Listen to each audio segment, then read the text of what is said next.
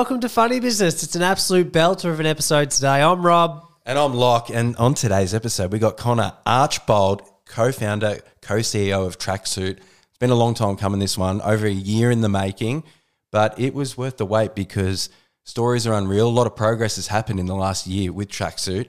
And we dig into a lot about brand, which is our favorite thing to talk about. Oh, we love talking about brands. So if you're interested, you're running a startup, you work in startups, and you're interested in all things brand, how to build anything that people care about, this chat's for you. Hope you enjoy. See you soon.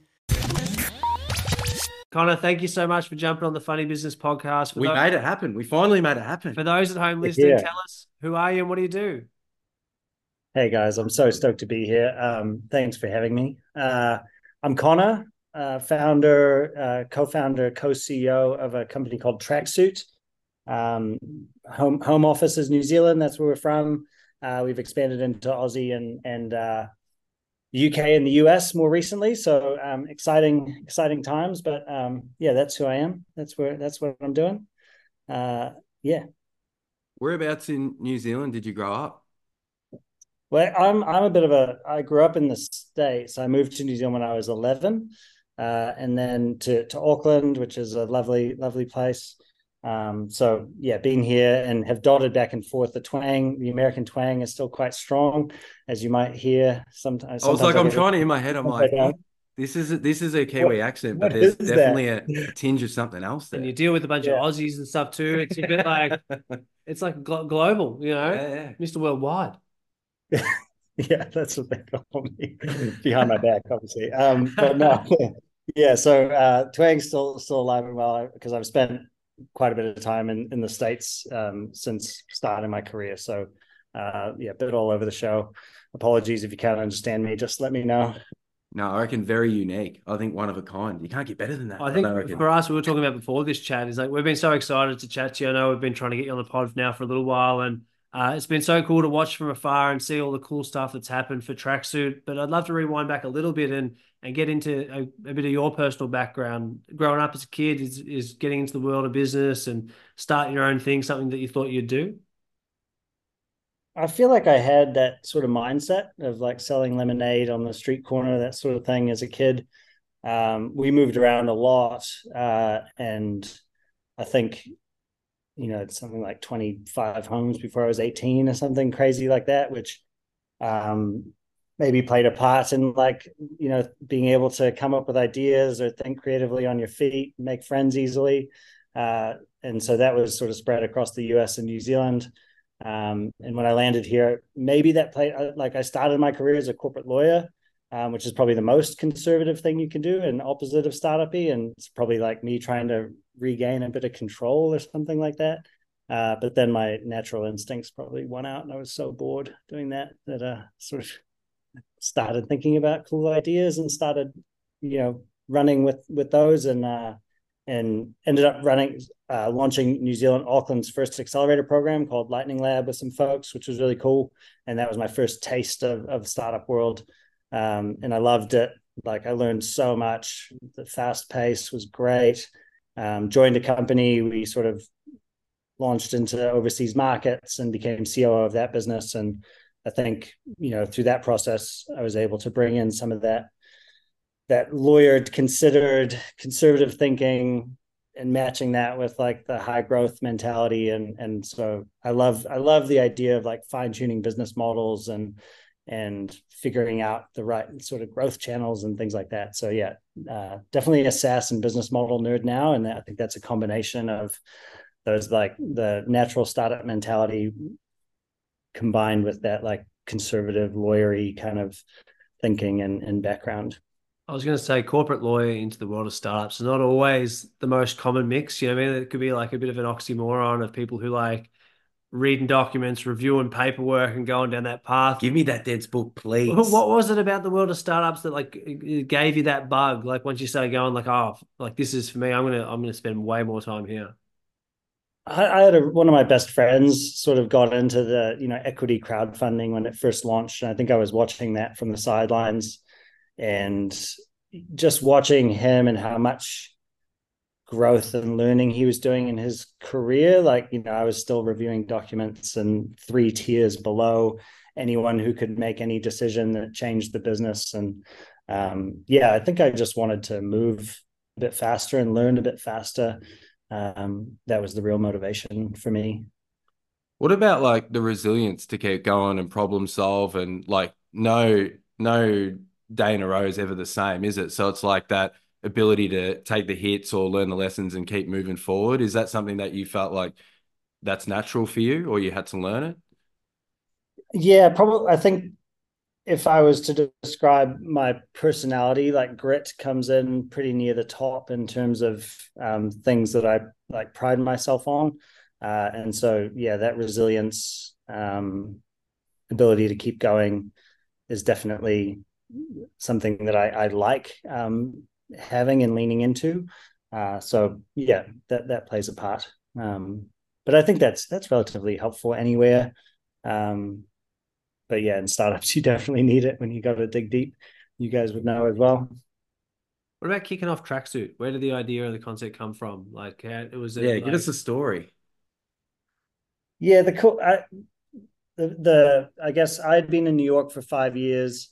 I'd seen this like rise of consumer businesses where um, I don't know if you know Warby Parker or Allbirds is another example, Casper Mattress, where this D2C movement of modern brands. They're incredible brands. They're such cool companies. They grow really, really quickly, and then that growth gets really difficult once they reach a certain size. I'd been fascinated by that, but I didn't know why. It was just like it was a problem that I'd seen. And when COVID hit, my first daughter was on the way. My wife and I moved back to New Zealand from New York, and we ended up working alongside James Herman from Previously Unavailable and the folks at TRA, which is a market research agency. And we just like, we're talking about different ideas, but that problem kept coming up. And we hypothesized that there was a solution that, these brands probably paid way too much attention to acquisition and conversion marketing and not enough to their brand and building awareness. And there were so many tools out there to optimize like Google and Facebook spend and that conversion side, but there were no tools to measure like awareness and consideration and brand sentiment. And so we saw a bit of a gap there. I mean, there's like big market research tools which are awesome, and you can go to Kantar, Qualtrics, Ipsos, pay 150 grand, and you get a really great measure of your brand. But it's so expensive and pretty unachievable for growth companies. So we saw this little like mid-market gap opportunity. And I think the thing that, Matt and I did that we talk about is like, we had this scar tissue from earlier startups we'd been in that we kind of call VC validation. There you can raise money from VCs based on a really nice deck, and then you build the thing that your deck said, but it's not actually what customers are asking for. So we were just obsessed with getting customer validation before raising any money. And so we had this idea, this hypothesis. We built a little mock-up in a 5-page slide pack, and we wrote down 100 brands that we thought we could talk to. And by the 68th one, 11 of them had paid like an upfront SaaS contract for this product that didn't exist. And so we were like, whoa, okay, let's go build that. It seems like there's something there. So we built this product with the help of Previously Unavailable and TRA, got this MVP into market, and then it just kept going. And so we kept bringing on great brands and kept building basically what they were asking for. And we credit a lot of the product's success and stickiness to the fact that we were actually able to bring customers on that journey alongside us. And it's not necessarily what we thought exactly was going to work, and it kept changing and iterating alongside what was being asked for, which was really nice. one of the if I go back a little bit on one of the things you said at the start, one of the reasons that Locke and I are so excited to chat to you is like I feel like there's a bunch of misconceptions around the difference between like brand and performance marketing or customer acquisition, or like even for us explaining over the periods of time from doing the pod and different things that we're doing is like it feels like there's a lot of people that just want to really maybe like dollars and cents and track the ROI of, hey, it's an easier thing to if you work inside a company, maybe to get ticked off if they can say, hey, I've spent X amount on Facebook ads. I know that it's going to give us X amount of sales or whatever. But would love to get into a little bit of your thoughts on the difference between like brand and traditional marketing. Yeah, I mean, I think the reason why people got there, first off, was it was a great way to build a business for a while. You could put, it was like a slot machine. You put $1 in, you got $3 back, and you could build $1 billion business that way. So it's quite reasonable for marketers to have gotten there and for business leaders to have decided that that was a good thing to invest in. It just, I don't know if you've ever heard someone call it the cookie apocalypse. Like, since it's gotten harder for people to track, and privacy's increased, which is all a good thing, but now you put $1 into the slot machine and quite often you get like 85 cents back, and that's a really difficult model to sustain. So I think if you chat to like Tim from Uke, like it's, if you think about marketing as like a full funnel exercise, that includes investing in brand, and that includes the top of funnel and building awareness and consideration. It also includes really great marketing at the bottom of funnel and converting that consideration through to revenue.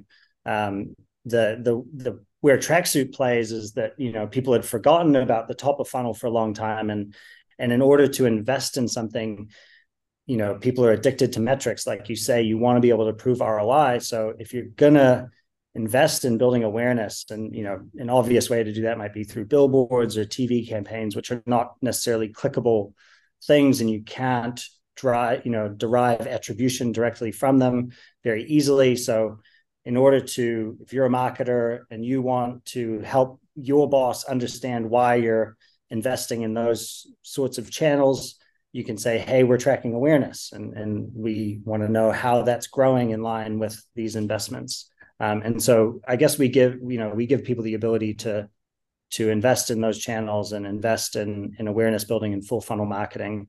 And yeah, that's where we come in. So we're sort of that source of truth for how you're growing and what you're doing at the top of funnel. But on a base level, for people who are listening in, I know we're sort of 20 minutes into the chat, but can you explain like in the nuts and bolts of like what actually tracksuit does?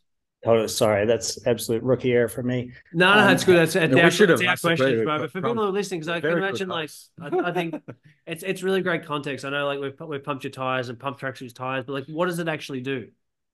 Yeah, so essentially, we talk about it as the common language to measure, communicate, and understand the value of brand, which is a lot of buzzwords. And the more easily understood way is that we do tens of thousands of surveys every month of consumers, and we find out what brands those consumers are aware of, what brands they consider buying, what they think and feel about those brands, and you sort of are able to track those metrics over time. So we do those surveys on behalf of 4,500 brands now in New Zealand, Australia, the US, UK, and Canada.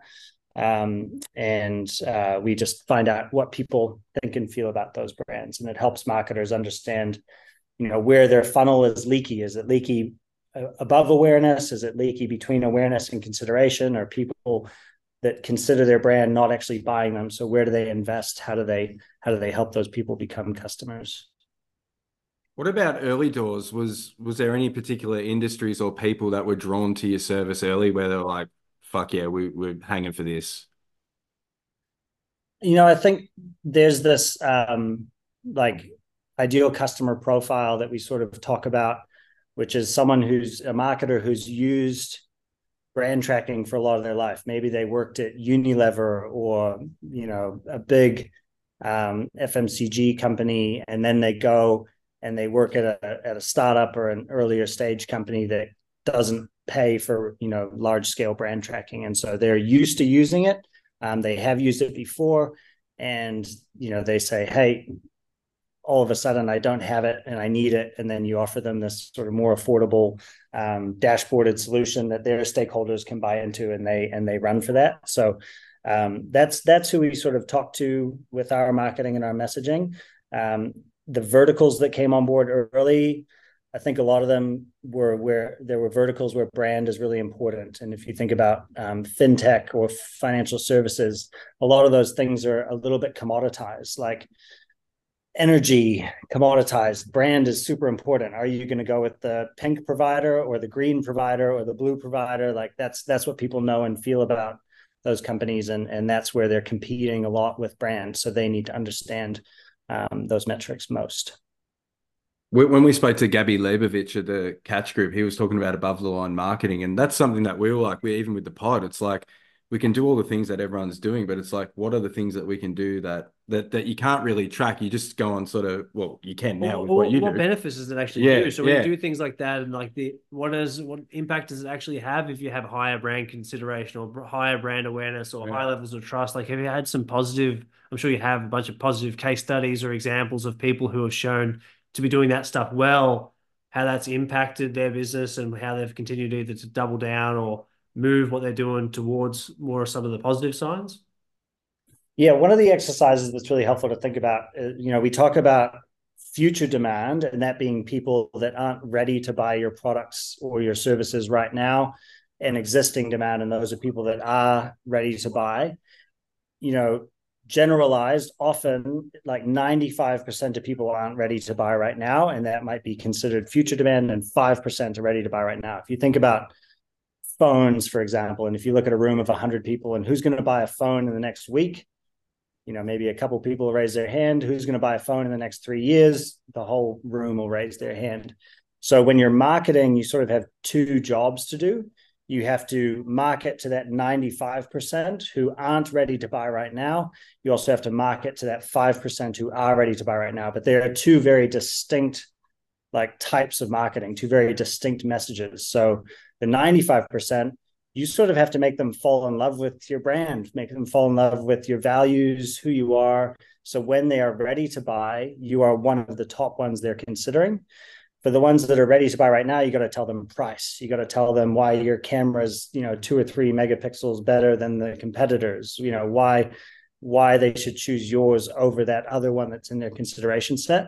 And essentially, like people that are doing really good brand marketing, really good full funnel marketing, they're doing a good job of paying attention to that 95%. And because if you tell that 95% your price, they don't care. They're like, well, I'm not going to buy this for 2 years. So I don't need to know your price. It's going to be a different model by then. It's going to be a different everything. What I care about is, how you're going to help me and, be a better father to my children or something that I really care about. And so then when I'm ready to purchase, I'm automatically bought in.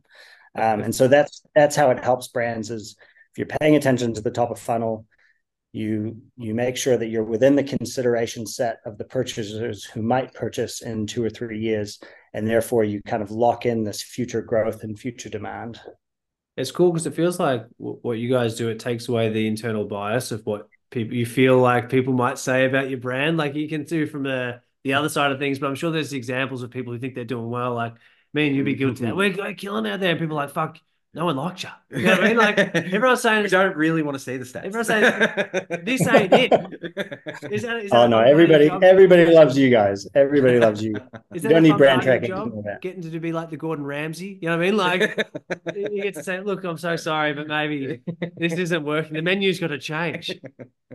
I think we're all guilty of being in our like echo chambers, right? Like that's part of the value of this is, you know, you step out of that for a second and you see what, because the echo chamber is, yeah, like it's you guys, it's me and Matt, my co-founder, and our executive team and our board. Like, you need to step out of that often and you need to reflect but there's also that even wider group that people talk to their customers, they get NPS, they get like reviews of their customers and they think, yeah, we're killing it, everybody loves us. But that's not actually everybody either. Stepping another stage beyond that to the wider consumer group and the like total population, is even better data to get and to understand what people think and feel about you. So yeah, I guess this sort of helps answer that furthest away question of what, anyone interacting with your category thinks and feels about your brand, rather than, just us founders or just the board and or even just customers. You mentioned before, you kicked off your first daughter was on the way. How's life changed since becoming a parent? I got a 2-year-old at home, and the idea of like running a startup and making stuff happen and working at a crazy pace, but also like juggling life. You know what I mean? Being Like a present dad. trying to be good at Yeah. multiple things or give the energy where it's needed. How have you gone with that? Yeah, still learning, to be completely honest. Like, I think this year, so I've got a 3-year-old and a 1-year-old now, two daughters. Love being a girl dad. So important to me to do that well. And I think this year I've talked a lot about. I just sent a letter out to the whole team actually yesterday, just talking about like number one priority is kind of like mental health, physical health, figuring out how to build a big business, a successful business, but while maintaining sanity and looking after ourselves is paramount. So yeah, I'm excited about figuring that out this year. Last year was a lot of travel. I definitely got pretty close. I got crispy. I was close to burnout at one stage, which I didn't like and affected everything, family life and work life. So yeah, I'm this year a lot of non-negotiables, therapy, coaching, exercise, and I think that will have downstream benefits with family and work. But yeah, I mean, it's not easy. And if you got any tips, let me know. I feel like it's hard because what works, like working hard in that, you see results, and then you don't want to get off that wheel. Like you just want to keep the momentum hot, but you also want to be present and stuff like that. Like you feel that, don't you? It's like we got to keep the wheels in motion. I don't want things to fall off, but how do I dial it back? I You think it's know? very different too with the founder who's like you bear the responsibilities of like you mentioned before, you've got a board, you've got a bunch of staff now that are relying on you to be able to continue to push the Yeah. business forward. And it's like you don't always have if you're at the front of the line of leading the pack and doing the other things, you don't always have the ability to I'm gonna call in sick today. You know what I mean? Like it comes with different weight of stuff. And I feel like everyone that we've talked to over the pod and the question we'll push into in a minute is like what do you turn to get some energy back? But it's a common trait. We've talked to so many founders now that have either experienced burnout, have been close to burnout, have got to that point. And our opinion on this has actually changed over time. Like at the start, we're very much like, hey, you got to do everything you can to look after yourself and like, can't believe you got to burnout point. All this it's like now it's a bit like, well, fuck. If anyone that's ever made anything good, it hasn't come easy. And it's the harsh part of for us, it's like hey, now I think one of the questions is sort of more about like what do you turn to get some energy back in your life is more like everyone needs to know what that is so that they can get to that point where you get a little bit crispy and then think, well, fuck, I got to turn the oven down a little bit. What can I do to pull myself off? Oh, I like that. Yeah, yeah. I mean, the thing that I try to keep at top of mind is the responsibility to the team. If you are getting close to burnout, they see that. Everybody knows it. You can't hide it. And if that's how you're leading your team, you're doing a really bad job as a leader. So it's more important to step back, look after yourself and your family so that others feel empowered to do the same. And that's your responsibility as a leader, I think. So, that's the sort of message that I push with the board and the example that we're trying to set, Matt and I here. Um, Otherwise, yeah, it's bad news for everybody. So, and as someone who sort of naturally would sacrifice themselves, that's a story that I regularly tell myself in order to ensure that I'm following the rules that I'm setting because I think it's yeah the difference between what I sort of want to do and the example that I need to set. Um, the example can win out if I tell that story, which is good. So do you have a certain activity or something that you turn to when you're looking to get some energy back in your life? Oh yeah, I mean, I like have changed my hours, so I work quite early in the morning, and then get home for kind of daycare pickup, and having those 2 to 3 hours in the afternoon gives me, with my two daughters, gives and my wife gives me everything that I sort of need. Like I always, finish the day feeling the happiest I've been all day, which is awesome. And then ocean swims, like no matter the weather, cold, hot, if you're diving into the ocean, I feel like that you kind of the walk or drive home from that, you're like, yep, I'm back. This is good. So yeah, those things. It's like a combination of me and you, isn't it? The ocean swims freaked me out a bit though. Didn't you see the article come out like last week about another person in Sydney got chomped in the bay? You Oh, know, like the swimmers, they're saying really? Move to Like, New Zealand. oh yeah, that's what happened last year with the videos and stuff. yeah, there's Yeah. another one last week though. Oh, Yeah, that like hey, freaks I'm me just out. out here relaxing, just going for a swim. Boom, gone. You Ocean know? swims are good though because Oh, like there's God. current and stuff. You know what I mean? There's the current. You're dealing with all the different stuff. It's not like a pool, is Hey, it? I'm not throwing it out into the But, universe. I'm not saying that's going to happen to you. You know, but touch wood. Get me in the Australia swimming is pool. Let me absolutely have a look. terrifying. Come on down to New Zealand. Nothing poisonous, nothing chomping you. No currents, calm, beautiful. Hauraki Gulf, wonderful. Just come on down. Or golf, you're speaking our language. We've been playing a lot lately, and Rob just shot his best game ever yesterday. So So I feel like he's been on a high lately. But that's something that we've been using as well to like get away from the phones or get away from the laptops because it's like having a cold shower. It just turns the mind off for a second to give it a bit of a breather. But we've been loving it lately, haven't we? yeah, playing a bit Do lately. you So play a bit? You like golf? Uh, I I I don't do golf. I'd say I call myself a rainy day golfer, which is sort of like it's a great thing to do. I don't mind golf, but when it's really beautiful and sunny, I'd probably rather go like surfing if I had 4 hours to myself. There's like other sunny things that I would probably do.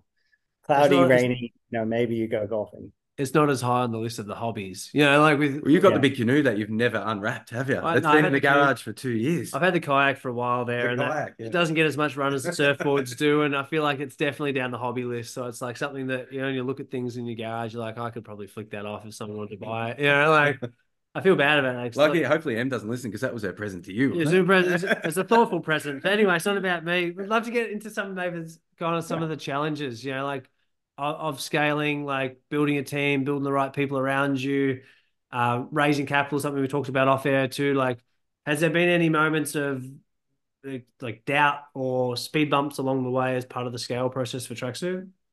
Oh, I think a healthy dose of doubt every day keeps you on a level playing field, level head. I don't know, whatever I'm trying to say. But We're yeah, with there's you. lots of doubt. I mean, I think having been in startups without product market fit and sort of now being lucky enough to have it, you're very grateful for that feeling and that ability to grow. When you invest in things, it works, and you're like, holy crap, what the heck? But you're always waiting for that other shoe to drop. You're sort of like, is that going to keep going? What's happening here? So yeah, we're I think very grateful, but also like make hay while the sun shines and drive forward, but also having a bit of like skepticism and just thinking like, okay, how do we protect ourselves here? How do we make sure we're doing this in a way that is reasonable and sustainable? And so yeah, and we really trying to build with like a bootstrap conservative mindset. An example being like when we launch into a new geography, we don't fund it. It has to be self-funding. So you like me and Matt will fly in, close a couple of deals in the US, and then we sort of like wait for word of mouth and a few referrals to kick off, and then we'll go in again and try to sell a bit more. And we did that for a year before we reached a point where we felt like, okay, product market fit exists. We've made some adaptations to the product, and then we sort of funded and we built a team. So being patient, building in a sustainable way is really important. Fucking Hey, well, let's get into a little bit about like next steps for Tracksuit. Like Mm. you've done all these cool things you mentioned before, like got product market shifting fit, goals, yeah. doing some stuff in some different markets now. Like I feel like is that a cool thing now, reflecting back on from where it came from now, going, fuck, we can really sort of set our sights on something different here. Like where can we actually take this? Yeah, I think we're constantly rethinking our targets and goals. Like where we think it can go is just lifting that ambition. Um, we have always focused on, can we build like a big business out of New Zealand and do it in a way where that like heart is really at the center of it, and building a team that's high care first and foremost and high performance follows off the back of that. And so we're still really focused on that, which sort of ties into that like sustainable growth, not doing anything too crazy, and looking after our people. But yeah, the level of ambition sort of moves with the success, because if you're building sustainably, you don't want to just always think about moonshots. You also want to like think about what's happening in a year and 2 years, and make sure that you're paying attention to what's happening in the market and what's happening to the business. So yeah, we're excited about where it's going. Like we're grateful, we're fascinated, and we're excited about where Tracksuit can go. And I think the team is too. And we have been so lucky to hire just incredible folks to join us and help us build this thing. So yeah, we're excited.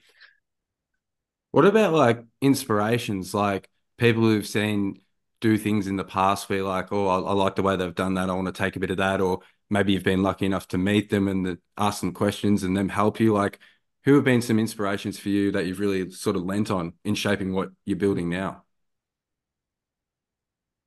Maybe two like uh yeah, that we're talking about a lot at the moment. Um, we talk a lot about being intentional. So like, if we're throwing an event, not throwing an event for an event's sake, like what is the purpose of that? And we've all read The Art of Gathering, sort of required reading, which is by Priya Parker. And it's about, you know, being intentional, even with little things, and that sort of being the difference between people kind of remembering you or having a great time, and sort of it just being another startup event or whatever. So take a lot of inspiration from Priya Parker and her work. And then I can't remember the author right now, but like Unreasonable Hospitality. So the kind of 30 Madison story. I don't know if you ever read that, but the restaurant where, like you provide shocking amounts of value. And if you've seen The Bear, that show, that's the restaurant that he was trained at, and where they did that, like the skit of they overhear the family talking about having not had deep dish pizza, and the waiter goes out and buys deep dish pizza and brings it back, and they plate it in like a gourmet restaurant style and deliver it to that family for free as like a, hey, you're at this big restaurant, but we went and got some classic deep dish pizza. So that sort of like level of bespoke, thoughtful value is something that we're trying to drive for our team, but also for customers and partners. So we're taking a lot of inspiration from those things at the moment. Yeah. I love that. Leaving a good impression. It's like how you make people feel. Hey, if people think that you've thought about them and you've woke up thinking about their problems or trying to help them in an advisory or a business sense, Well, like you work feels also, mate. You like to know all their names, their orders. You were the king. well, you have to do that. You have to make people feel good. I think it was an awesome skill for me to learn in terms of like working in startups is like that front of house sort of first interaction with someone who is the customer saying, hey, I've had a shitty day or I've had this. How do you navigate that convo? How do you make them turn it around? How do you make them come back again? It's just be like by listening to them sometimes. It's not even really saying anything. They just want to talk to someone and it's not sort of butting in. It's just like, yeah, if they want to vent and stuff, they can vent, but I feel like it is the way you make people feel. That high care thing. If your health and wellness is front of my mind, it makes people feel like valued. Yeah. Yeah. And there's something about like the SaaS, the software as a service playbook, has been around for a while now. There's a lot of best practice, and I think people are used to it. You get a customer email every quarter, the sales emails sort of follow the same trajectory. Everybody's used to that. So you got to do something now to stand out from not only is it more fun to do and more fun to engage with people in that way, but it also, I think, makes business sense, because the standard playbook is a little stale. I reckon too, like opportunities in problems, when someone has a bad experience, you can actually flip it around and rock their world, like someone who like might be the biggest hater, you actually give them the proper customer service or whatever, you can actually flip them into a supporter, eh? Totally. Yeah. If you do it right. Um, Absolutely. It'd be dumb of us not to ask you, what are some of your favorite brands out there in the market, whether it's like, doesn't have to be in any sort of tech category or whatever. Like, what brands do you like and what do you think they do well? I love watching categories explode. And so like and I'm sort of experimenting in this space personally. So like the alcohol free category love seeing AF Drinks, Heaps Normal, Athletic Brewing, like seeing what they're doing, because they're all. The thing that's interesting about a lot of those brands is they're lifting the category simultaneous with their brand. So they like have to create the category. So there's a lot of education. There's a lot of like interesting content that comes with that. So I really enjoy watching those brands expand and how they focus. And then, yeah, like there's the sort of like Liquid Death out of the US. I don't know if you've come across them, but We like, love them, yeah. just unbelievable creativity, which I'm floored by. You look on Spotify, they have like taken all of the negative reviews of Liquid Death and made rap albums out of the negative reviews, and you're just like, that's so cool. So yeah, that sort of stuff I just love. I think like I like ones who don't really play it safe, like don't really follow the cookie cutter method, kind of like might naively go into something and just do it their way. That's kind of like the magic sometimes, I feel like. Well, Brett, you got to stand for something. Yeah, just do your thing. Bit of There's a lot of personality. vanilla out there. You mentioned before the playbook. I feel like our perception of this sort of stuff is to people think a bit the same with brand. Like I feel like there's so many startups now. If we think back from a startup lens, which when you mention play it safe, I think the thing that we get frustrated in is like there's a lot of people out there, whether from a capital raising point of view or they get the opportunity to make something happen, and then everything just looks exactly the same, feels the same, talks the same. They sell on different things, but it's just the fucking same thing out there. And you're like, why does this even exist? Like it's so hard to make people care about things. I think people think it's like, if you go back to the thing you said earlier about like put a dollar in the slot machine, get 85 cents back now, like you have to be thinking differently about how do you make noise and stand out. Is that something you think as well? Yeah, absolutely. Like you do just have to. That is what brand is, in my opinion. It's just standing for something and helping people understand what that is. And you gotta make those bets. You gotta have, and it's being really honest as well. Like a lot of people will come out with their kind of like set of values and say what their brand is, and maybe it doesn't end up being true because when they did that exercise, they weren't being honest with themselves about what was coming out and what was coming through. So, if you're a playful person and you're starting a business, you should probably have quite a playful brand because it's going to come out in the long run. If you're intense, then you should probably have an intense brand because it's going to come out in the long run. And if you try to be playful when you're intense, people are going to see through that and they're going to be like, I don't know what this brand stands for because he's yelling or she's yelling and they're showing me this like pretty kind of playful thing that doesn't match up. So yeah, it's there's a lot of honesty in there as well. That's why you scare people off, man. You know what I mean? Lean into yourself, lean into yourself. Hey, well, Connor, thank you so much for spending some time with us today, man. It's been unreal to pick your brain. I feel like so many people who listen to this episode are going to take so much gold nuggets away. Yeah, That we hadn't said for a while, gold nuggets. But mate, love it. Love watching your journey, Tracksuit's journey. And again, thank you so much for spending some time with us. Hey, congrats, guys, on all the success. You're doing amazing, and thanks for everything that you do. Appreciate it. So thanks for making time for me, and look forward to chatting again. I like Connor. I like him a lot. I like his temperament. He's even keeled. He's chilled. Kiwis just do it way better, don't they? You can have a joke, and he can also get serious on us, which is that's the whole deal with funny business. A little bit of funny, a little bit of business, but that felt like there was a good mix. That was the perfect episode. If we were to show a random stranger an alien, what is funny business? We want to have a laugh, but still also learn. Listen to this episode with Connor Archbold from Tracksuit because this is the perfect funny business episode. It's balanced perfectly. Hey, well, if you're new here or you've been around for a while and you like what you're listening to, send it to someone else. It goes a long way to help grow our show. We're talking about building funnels and marketing funnels and all sorts of good stuff here. Yeah. Well, for us to build a bit of brand consideration and brand awareness, it relies on you guys hitting that share button. You are the funnel.